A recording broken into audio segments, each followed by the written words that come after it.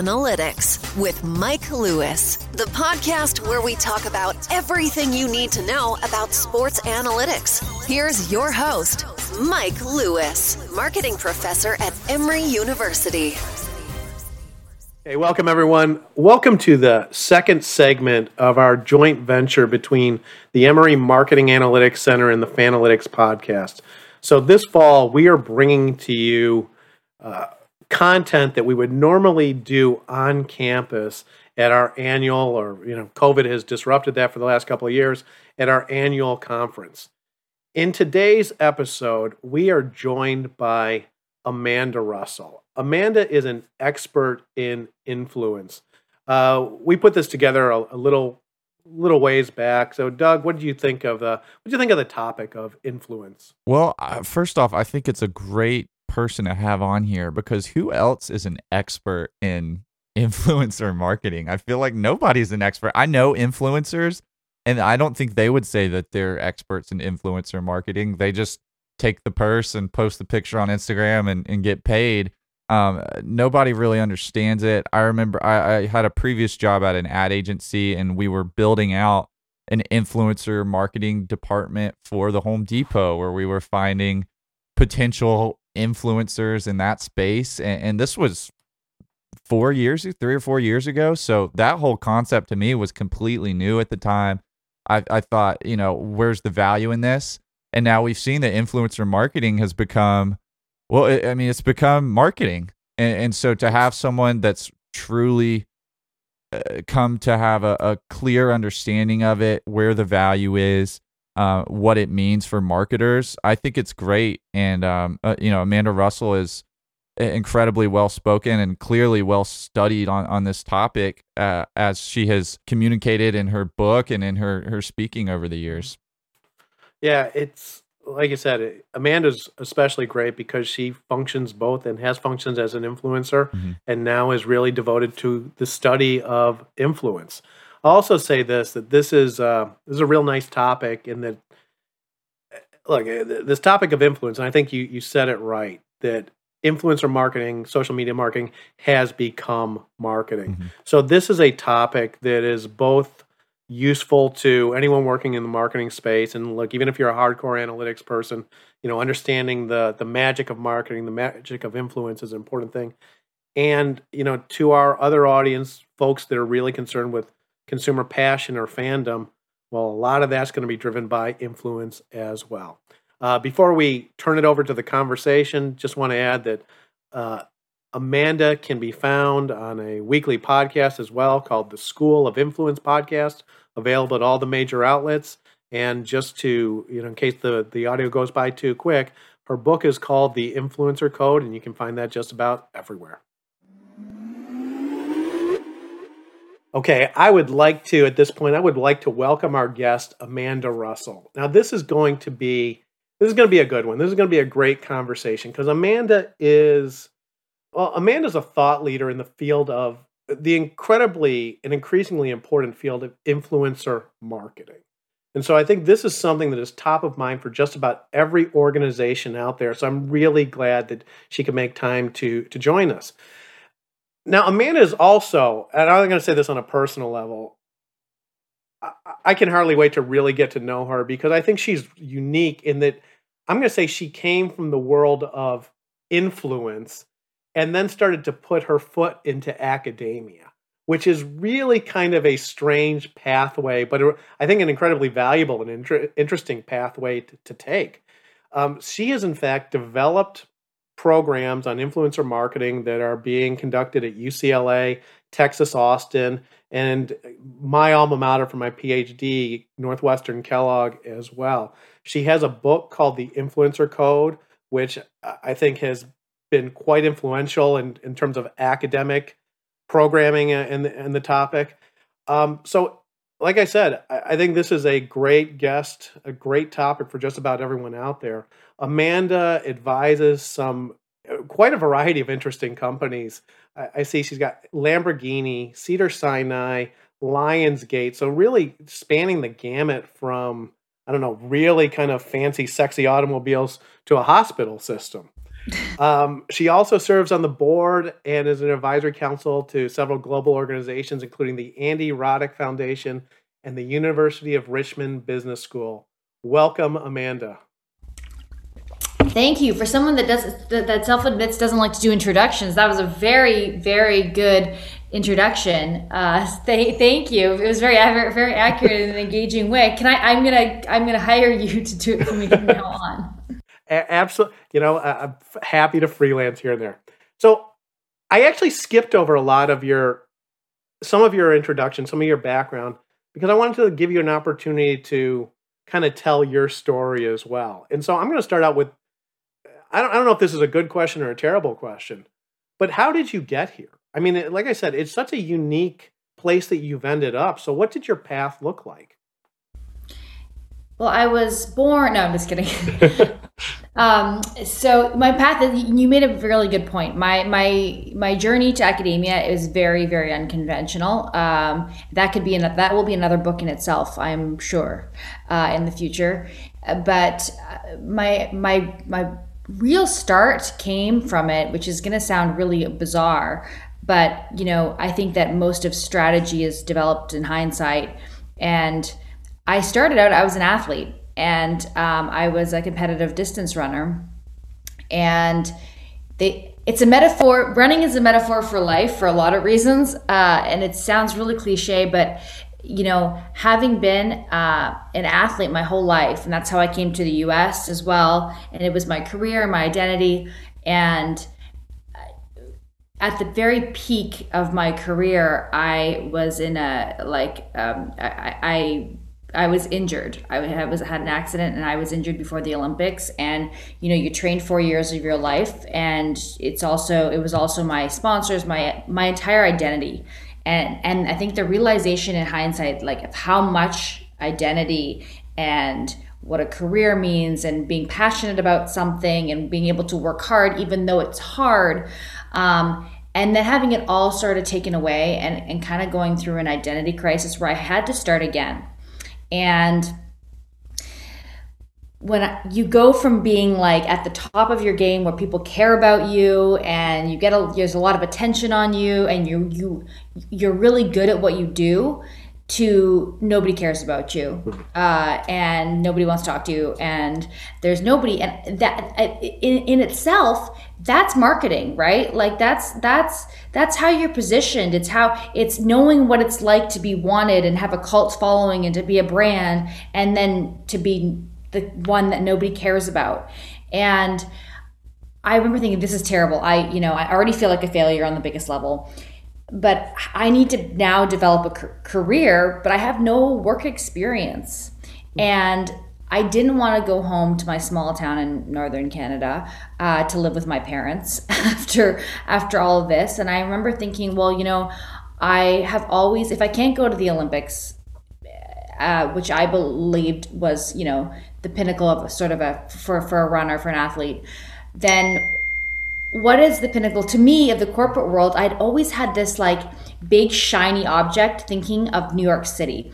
And it was just this magical place that I didn't, growing up, I didn't even know if people could really live there. And there's a reason I tell the story, is because I had to, and it sounds disconnected, but I tell every class that I teach, first class, I tell the story, and I'm sure that while I'm telling it, they're like, where's she going with this? But there's a reason, and I think everyone will see parts of themselves. I had to get, in order for me to go to New York, first of all, if you're American, you're already like 10 steps ahead of where I was, because I wasn't even legal without losing my talent visa. So I had no work experience. I wasn't even legal, and I didn't know a single person in New York. I didn't have any family in the U.S., and yet I wanted to get a job. And so I remember people thinking that, like, friends, my network, saying I was, how are you going to get a job? Like, you don't even have work experience. So first, maybe, go back, maybe, try to go to Toronto or something and get 5-10 years of experience. And then, New York is like for the big dogs. So you're not going to they're going to have to sponsor your visa, and it's like a big deal. And that was my biggest, probably my best marketing lesson yet. And it's how I got into influencer marketing. And this is why. Because you don't realize the value of a network until you don't have one. You don't realize how important it is. It doesn't matter how smart you are. It matters what people think, how they think you are smart or how you can help them. And so I realized that I could not compete on experience. So I remember racking my brain thinking, well, what can I compete on? So I had a good undergraduate degree at the time, thank God. And I narrowed down a list of like, who are the top consulting firms with headquarters in New York that sponsor visas? And I narrowed down this list down to 3, and I just put all of my energy into these 3 firms, into learning everything about them, mainly who their gatekeepers were and who the decision makers were and how to get their attention. But not just their attention, but I needed to also make them think I was worthwhile. And so they didn't know me and I didn't have experience, but I figured they knew Nike, who was one of my sponsors, and they knew the Olympics, and they could probably figure out what it might take to be a competitive distance runner. And those were my 2 influencers. Nike, they knew and trusted Nike. The Olympics, they knew and trusted an Olympics and what it takes to get there. And I used that. And I sent them each Nike boxes of shoes, my used worn out shoes. And I said, you know, you're right. I don't have work experience in this with these personal letters, but I have all of the work ethic and the determination and the hustle and the grind and the endless hours that I will give solely to your company if you will hire me. And I ended up getting hired by Millward Brown, which is now Kantar Group. And that was my ticket, my initial ticket. And the reason I tell that story is because we think of influencer marketing and we think of like an Instagram star or social media content creator or whatever, like with a bunch of real or fake followers. But influence, and that became a theme throughout. I think everyone can look back at their life and realize that there's kind of a theme. That was the initial real theme through my life, was how do you get where you want to be? And in order to do that, you need to figure out who the influential forces are, and you have to figure out how to align with them. And how do you align with them? You have to know what influences them. So it feels like it's like a paradox, right? You need to figure out who the influencers are. And I hate the term, I almost want to drop the R, but who those forces are, because those forces can be companies. In my case, they were Nike and the Olympics. They could be Google. If you tell somebody your investor is Elon Musk, all of a sudden they look at you differently. Those are influencers. But you have to figure out, how do you be influential yourself? And that is a very it's almost liberating to know that, and it's frustrating because it's liberating because once you realize that there's nothing you can't achieve, it's frustrating because you're like, well, so how do I go about becoming influential? And that is the smartest, most right answer to that question is it depends. It depends on the context, it depends on the situation. So that's the whole sort of build up to how I got into influencer marketing, the beginning. I like it. There's a lot there. And as you're going through that story, several things occurred. And I'm not exactly sure how I want to sort of work through these. So I'm just going to start off right at the top. So one of the things that you said that I thought was interesting, and I don't think it's actually kind of a key to where we're going with this. You talked about yourself as a brand, right? So as you were originally a college/Olympic hopeful athlete, and that was your brand, that was your identity. Yeah.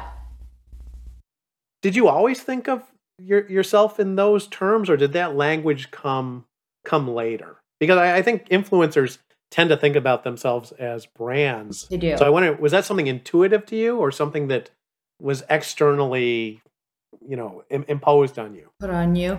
Yeah, that it was, I never looked at myself as a brand. That wasn't even a thing, really. It was more the realization that it wasn't until I lost myself as an athlete that I realized that was my identity, and that I felt, because I you go through a lot, it was almost like a grieving process of a death of a part of yourself, and realizing like that was all there was around me, and it was actually my dad, who is not a marketer at all, who said that, and that would forever this will stick in my mind, and I think that anybody can apply this, but when they face failure. And he said, you're like he's a very tough love kind of person, and he said, you're acting like you're dead, and you're not dead. You actually, this was a gift. It was a gift because you have all of this energy to figure out how to manifest that energy. What is going to be your life? How are you going to, in athletics, and I know this is not a motivational episode, in athletics, you don't touch any. At the end of the day, you stand on how many podiums, who cares? You break how many records, who cares? Who does it touch? But figure out how to channel that energy into something bigger. Can I interrupt just for a second? How old were you when you... 21. 21. Okay, so this was early, during very much kind of formative years. Yeah, thank God. Yeah. The other thing that I thought was really interesting about your talking about how you got into this was your reliance on stories. And I tend to think that, I mean, in some ways, all these things are related. Like a brand is a shorthand for a story. Stories are incredibly compelling. And I guess in a way, can we think of influencers as kind of a story? Yeah, I'm going to almost back up for a second, because the term influencer, like, I almost want to reshape or reframe when we use that term. Please do. We're using the term influencer as though it's a certain job title, like, and we tend to associate that job title with somebody that's a content creator on social media, and that may be somewhat influential, but influence is so contextual, and it's an action. It's not a job title. Influence is an outcome, and we are all influential in some way. So by giving the title of influencer to a content creator, I think we're blindsiding ourselves to so many, as marketers, so many opportunities outside of social media, and we're focusing too much on the channel, the communication channel, the social media, the person, rather than the action or the outcome that we want to achieve. And so, I think that is where we want to start, is by redefining sort of how we're thinking of influence. And I think your question was back to, do influencers tell stories? I think, again, it's contextual of like, well, who's the audience? But people always remember stories more than facts and information. And so even that's why, I tell the story of the shoebox, because all of the tenets, a lot might be lost, but I think the core of what you remember, the important things about the importance of you remember, are still there, because people resonate with story, not with facts or theory. Yeah, I think that's I think your approach to the breaking apart the term influencer from influence, I think that's a good one. I think that's actually a very good academic lesson. I mean, there's a lot of folks in marketing academics that have studied influence, associated things like persuasion, motivation. And so it's always interesting. And I think this is actually something that happens quite a bit, that, academics will study fundamental concepts. Sometimes these concepts go into wider use, and then academics start to study the wider use. I see that actually a lot in some of the work I do in sports analytics, where you have these statistical models that get applied to baseball, and then suddenly the business schools are interested on Moneyball. So it's kind of a virtuous and interesting cycle. No, it is. And it's interesting putting a lot of, like, it's almost like anything that hits academia. At first, it's the Wild West. And then it's like advertising, right? Like when advertising came about, and then it was the Wild West, and then there were frameworks, and now it's a whole degree. And I think it's the same with, these any different fields of marketing and in carving out programming for influencer marketing. I almost get shy every time I say influencer marketing because I know what comes up. But it's been the same thing in trying to develop what are the principles of the theory built within, but then also how do we put frameworks around it? But how do we also not lose the fact that if we get, I have this debate between if we go too far by trying to put too many frameworks around and trying to define too many things, do we lose the magic of why it works? And that's something that I think has been done too much in corporate already with influencer marketing in terms of measurement on the subject, and trying to really like force metrics around, especially things that can be measured digitally, and anything to do with like direct attribution. It's, are you missing the bigger picture? Like it's sometimes things that cannot be measured are much more important, and they can only be really known through the story. Well, let's go to there, because you said a really interesting word, and I think this is an incredibly important word in almost all of marketing, and it's sort of a frustrating thing for marketing analysts and professors to deal with. You said the magic of influence. What is the magic of influence, if you can put that in words? And I think that's kind of the key, because it gets at, how does influence actually work? What is the, you can study these things, you can crunch the data, you can say, well, the influencer should be a male who's 34 years old and has blonde hair, who posts 7 times a day, has a humorous tone, and you can roll that out and it's not going to work, right? Or odds are it's not. Yeah, or we'd all be successful if we all knew the template. Yeah. So, the formula, maybe to say the formulaic approach can be helpful, but what's the magic? I spent a lot of time thinking about this and trying to break this down. And at the end of the day, I think that in order to understand the magic of influence, it's easier to not break down so much what it is, but rather what elements does it have that if you take them out, it will no longer exist.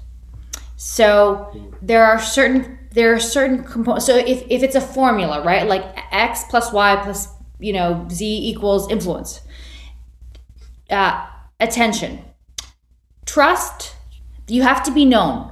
But being known, there's confusing attention with influence, right? You can be known all day, and that's the social media 101 is, oh, we got this many impressions and we got this many views and all of these kind of metrics. Somebody can know about you all day long. It doesn't mean you have influence over them. And then even if you do in one category, influence doesn't transfer categories. Trust, credibility. Those are some of the tenets. Those elements, credibility, trust, and attention, are elements that if you take them out, you no longer, and influence is different than persuasion. I know there's a lot of books out there that talk about being known, persuading, and sales books that talk about persuading your audience. Persuasion is different than influence. And I think it was Bob, I'm forgetting his name, but he gave a really interesting analogy of influence being like the way that a river flows, like it's a gravitational pull. You can't force it the other way. So I speak a lot in terms of like story and analogy, and I think you'll get this because I think that it's better to explain influence this way and break down what it is, and you'll immediately get it when I give you this anecdote, rather than me trying to say, okay, it's X, X, and X, and X. Like, here's the definition. If I want, let's say I'm trying to move up the social hierarchy ladder in the world, and I want to be associated with Elon Musk, who seems to be the big, name of the day. And I want my family to, modern day, have my family somehow married into it. So I've got a brother. So I say to my brother, hey, I've got a great girl for you to marry. And he's like, what are you talking about? You've got a great girl for me. Like, thank you. I'll pick my own wife. And I say, well, actually, she's Elon Musk's daughter. And then he goes, now all of a sudden he's like, well, okay, well, now there's a chance. And then I go to Elon Musk's and I'm like, I've got a great guy for your daughter. I don't even know if he has a daughter. For your daughter to marry.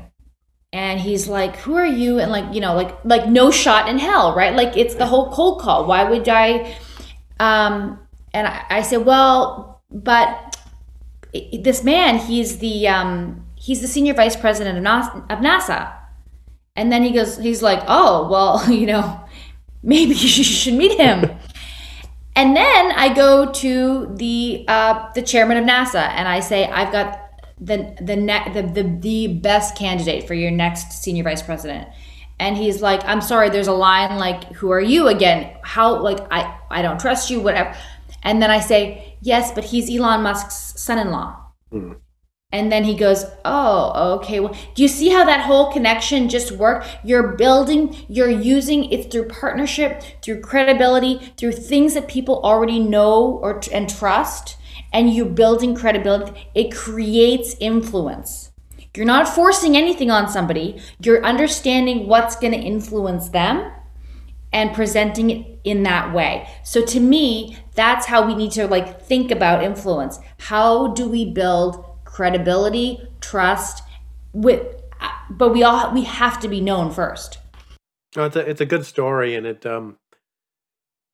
it called up the idea of, and I think you actually even used this term, though I think you're using it in a different way. It's almost there needs to be a network of credibility and trust. Everything needs to be interconnected. Is that fair? Yes, everything needs to be interconnected, and you also have to understand your audience over that desired action. So Elon Musk might work and NASA might work, but it might not work if I'm like, oh, and it's the, daughter of the L'Oreal. So there's so many contextual factors, and I think that's why the magic is lost. Sometimes if we try too hard to be like, okay, somebody is influential with these 5, and you'll see that if you go online, or a lot of these Coursera type courses, these 5 factors to be an influencer. I mean, if everyone could do that, we'd all be social media stars. So I think we need to step back, and that's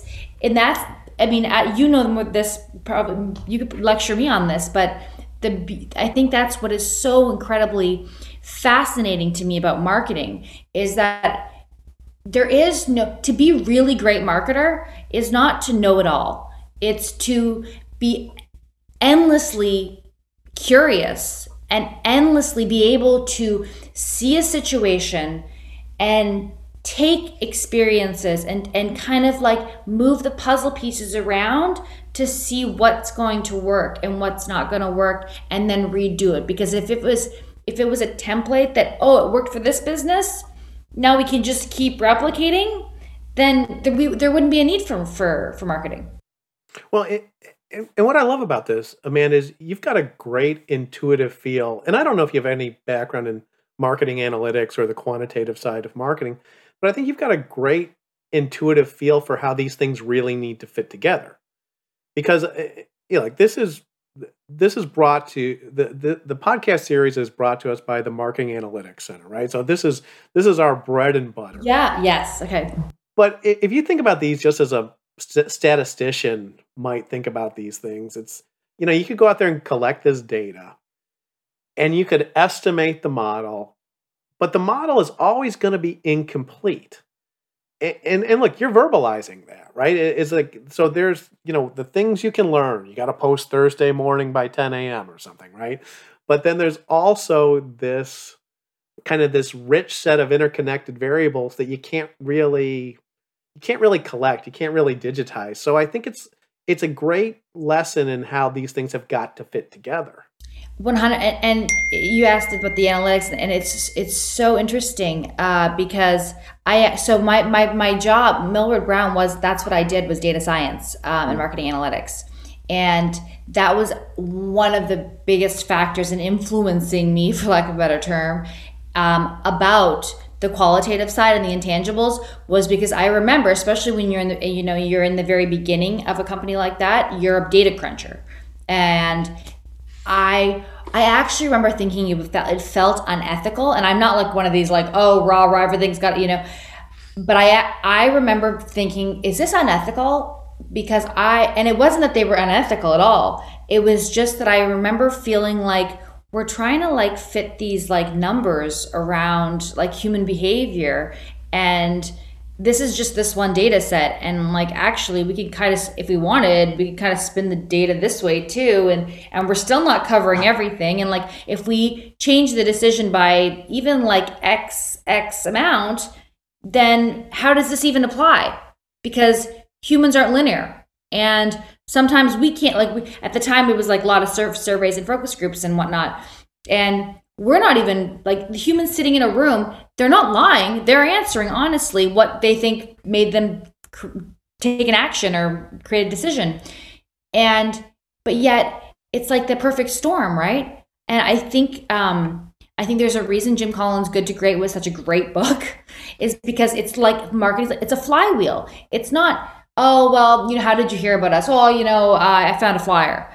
Well, there was actually 17 different things that probably influenced your behavior, and that survey is not going to capture that.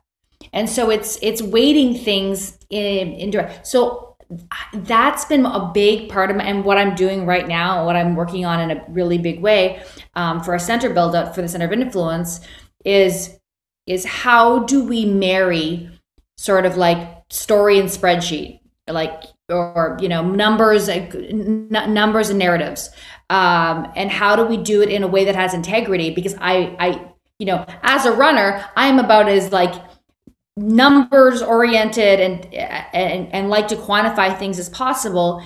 But in certain circumstances, like marketing, we cannot become so data focused and data driven that we're losing the human component. I think we're kindred spirits on this, and the analytics are great, but at the end of the day, there's a balance, right? Some things are purely analytical driven. A lot of things, it's called decision support for a reason, right? It's an influencer. So let me change directions here just for a second. Who's doing influence really well? And I'm struggling with how to ask the question, because I almost want to ask you, who's the best influencer out there? Like, who's the celebrity that has this down? Or I'm also, toying with I'll let you sort of choose. Who's the celebrity that's doing this the best versus who's the brand that is figuring out how to navigate this new world the best? Well, it doesn't even have to be the best. It could be in the most interesting way. Yeah, those are great questions. And, love him or hate him, and this has nothing to do with political views, Donald Trump was a master in terms of building influence for your audience, right? And because that doesn't necessarily mean, I don't think the best influencers are influential over everyone. And actually, usually they very narrow their niche, in terms of they will have haters, and they will, because you can't be everything to everybody. And if you really want diehard followers, you're going to turn some people off. And how he was able to sort of, it was a revolution in how a president uses his voice, uses his resources. Oprah Winfrey, again. Can I ask you a quick question? On Trump? I find Donald Trump fascinating as well. I approach it as slightly a different angle, and so you can just respond to this.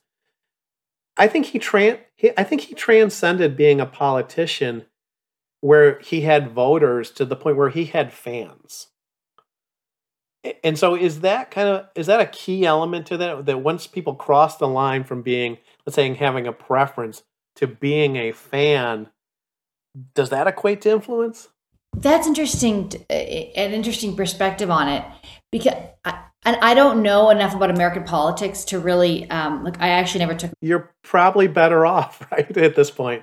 Yeah, so I'm not really qualified to talk about any kind of like how he transcended sort of the political route in terms of how other presidents have done it. Because I do think that there was a school in him. There was one side of an audience that liked that he was liked his, didn't really care about him, but what actually, which was probably a very finite percentage, didn't really care about him, but really looked at the policy and how he ran things like a business, versus the fans that were just like, he resonated in a way, like he was able to know his audience and speak in a way and say things in a way that wasn't, because funny, right? The narcissistic characteristics that he has.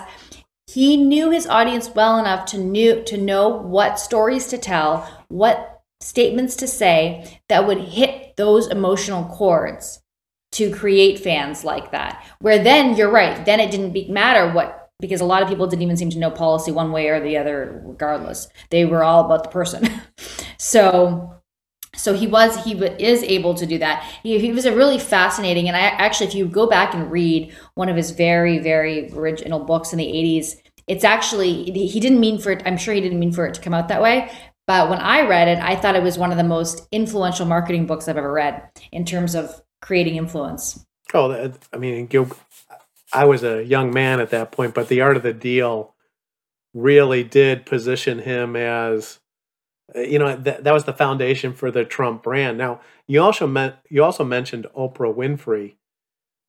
I think that's a fundamentally different approach to becoming an influencer, right? Yeah, but and people say Oprah, right? And they're like, oh, because she's so massively influential in different categories. But we have to remember, it's almost like the same thing. It carries over to a brand as a person as a brand now. But it carries over to any, and you probably get these questions asked to you all the time, like, well, people don't want to, they want to be like an Oprah. They want to be like, oh, this all empowering brand or person, or they don't want to narrow their focus too much. But if you look, you have to look back at what happened before and before and before, and nobody starts, it's like Hermes or Oprah.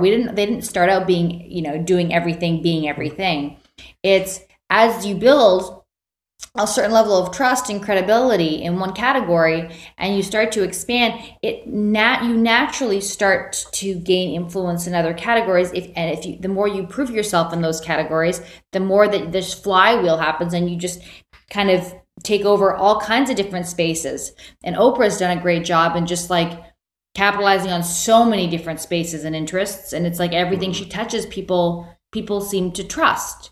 And it's the same with like a company like Hermes. They didn't start out doing like perfume and scarves and clothing and purses and all of these things. They actually started out in equestrian equipment, and they did it really, really well. And they became known for being like the standard. And so then you can sort of start to trickle over. It's like if a client asks, why would I ever start? Like, why do I even need an online presence? I talk about, plumbing. I'm a plumber. And actually, here's a great case study for you, just to close this out, because I'm actually having him as a guest speaker in my class this week, and he's a plumber, and he was, I think over 55, like maybe 5 years ago ish, and he's like, I no formal education, never done social media, but I needed to increase my clientele, and so I figured I could probably learn anything. People keep talking about this YouTube thing. I'm going to learn anything on there. So he goes on YouTube, and he actually starts doing, he's like, oh, I learned that people are saying that if I go on YouTube that I can, generate clients. Well, he starts a YouTube channel that basically all the questions, most asked questions and issues that people have, and he just shows, he's like, some of them are so easy, I feel bad actually going out to their houses and charging them $100 or $200 when literally they could just like, even a monkey could do it. And so he started this do-it-yourself YouTube channel on plumbing, and he's now the most famous plumber in the world. And it's only been like 2 or 3 years since he started this channel, but he's got like million. I mean, it's incredible. He's now started a YouTube university, plumbing university, to help other plumbers scale their business. But the reason I tie this back to it, how do you create influence in other categories? Because once you get really known and trusted in one category, people automatically, they will tell you what they want. They become more interested in you. So now now he's got this university. I experienced this firsthand when I had my fitness. I started a fitness YouTube channel, which was a business school project that became a company. And I started with literally just like with no intention of this ever becoming anything other than trying to prove that I could build an audience on this new thing called YouTube. And I was doing fitness videos, but then they wanted to know everything from, my audience was like, not just your diet, not just how you sleep, fashion, beauty advice, skincare, wedding advice, relationship coaching, career coaching, everything. And I'm like, I was just showing you how to do burpees, but but that's kind of that flywheel effect again. So it translates, but it's almost like, just as I said, influence doesn't transfer categories. It's like, it's almost the opposite effect. Once you become influential in one category and you have these diehard fans, they will start to trust you in other categories. Okay. So I think you're doing what a good academic does. You see this phenomena and you generalize it and you say, well, this becomes actually much more empowering. We start off with, what's the prototypical influencer, like a young woman on Instagram with somehow a couple million followers, right? And you're breaking that into what it's really about and how it works. So this might be a little bit of an unfair question, but so as almost every brand and every organization is now trying to touch, to figure out how to leverage influencers, because their audiences are enormous compared to traditional media.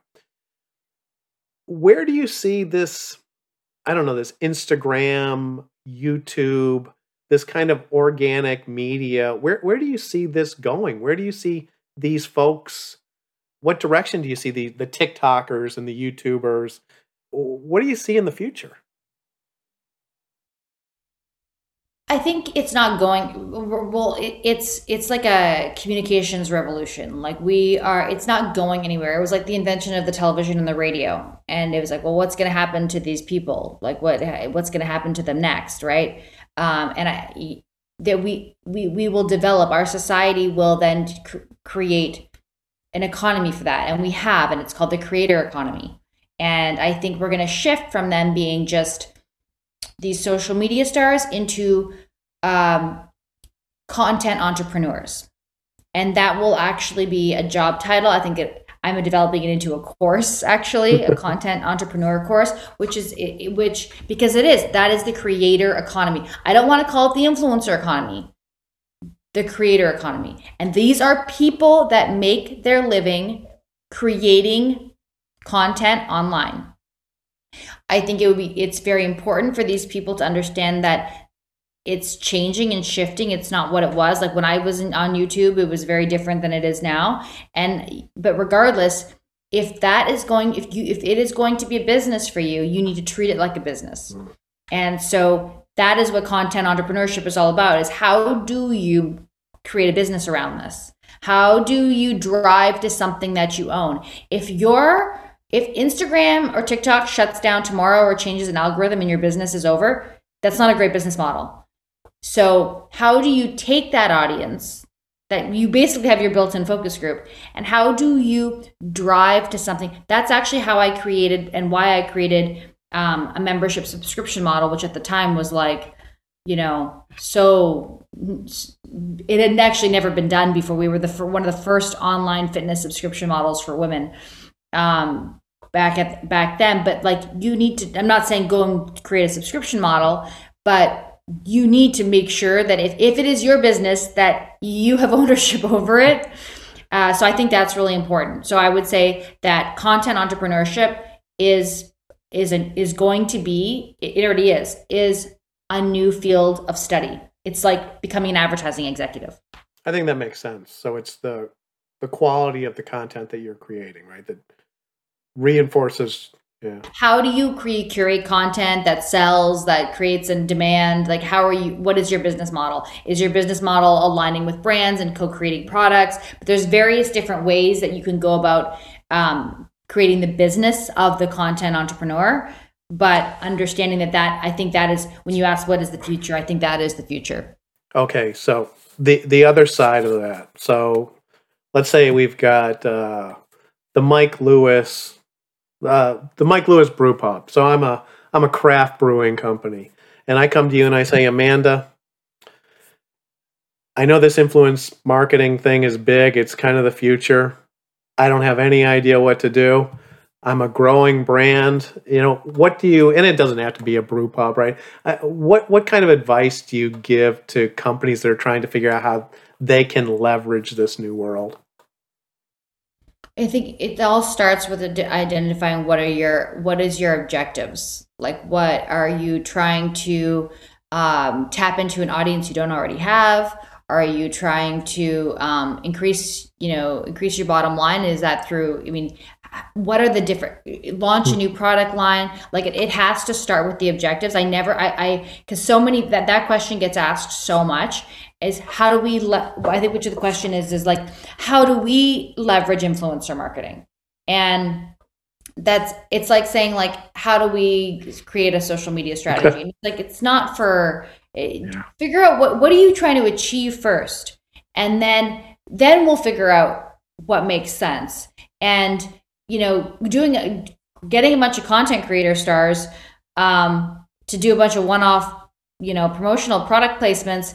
That's just social media advertising, and these are tactics. They're not overall strategies. So that's kind of why I wrote the book in the way that I did, and which follows my course, which is the code. I call it the code, which is just a framework. Which is, before you even think about how are we going to work with this term influencer or whatever, we need to step way back and start with what are we actually trying to achieve, and then the influencer strategy comes out in the question of, okay, well then in order to achieve that, who's my audience, and what are the influential forces that are directly affecting their behavior in that sphere over the desired action we're trying to achieve. Okay, so the key is, it's like anything, think through what you're actually trying to do and then fit into what these new capabilities are. Second to last question, and I know if we're running short on time, just let me know. Second to last question, NIL, name, image, and likeness, as a college athlete, any quick thoughts? Because that has been something that has blown up American marketing, at least over the next month, where everyone has rushed in, and I have a feeling they've rushed in without a lot of thinking through of what anyone's trying to accomplish. The name, image, likeness. Yeah, I've thought long, and I've kind of struggled with that, how to think about that, having been a college athlete myself, and actually working on a documentary for athletes right now. And I have to, personally, on a personal level, I think, like, I get the whole, like, yeah, they should be able to monetize and whatever, and I that, but then when I think back to, like, being this 18, 19-year-old with so much pressure on you already, like the intensity of that pressure was so high, and the demands and the travel and the nonstop, like, the having to think about how to monetize and then interact with all these brands and partners and build my social media and blah blah. I think it's a recipe for disaster. I don't think the mental health, and actually the documentary I'm working on right now is about the mental health of athletes, especially athletes that have come up through the NCAA.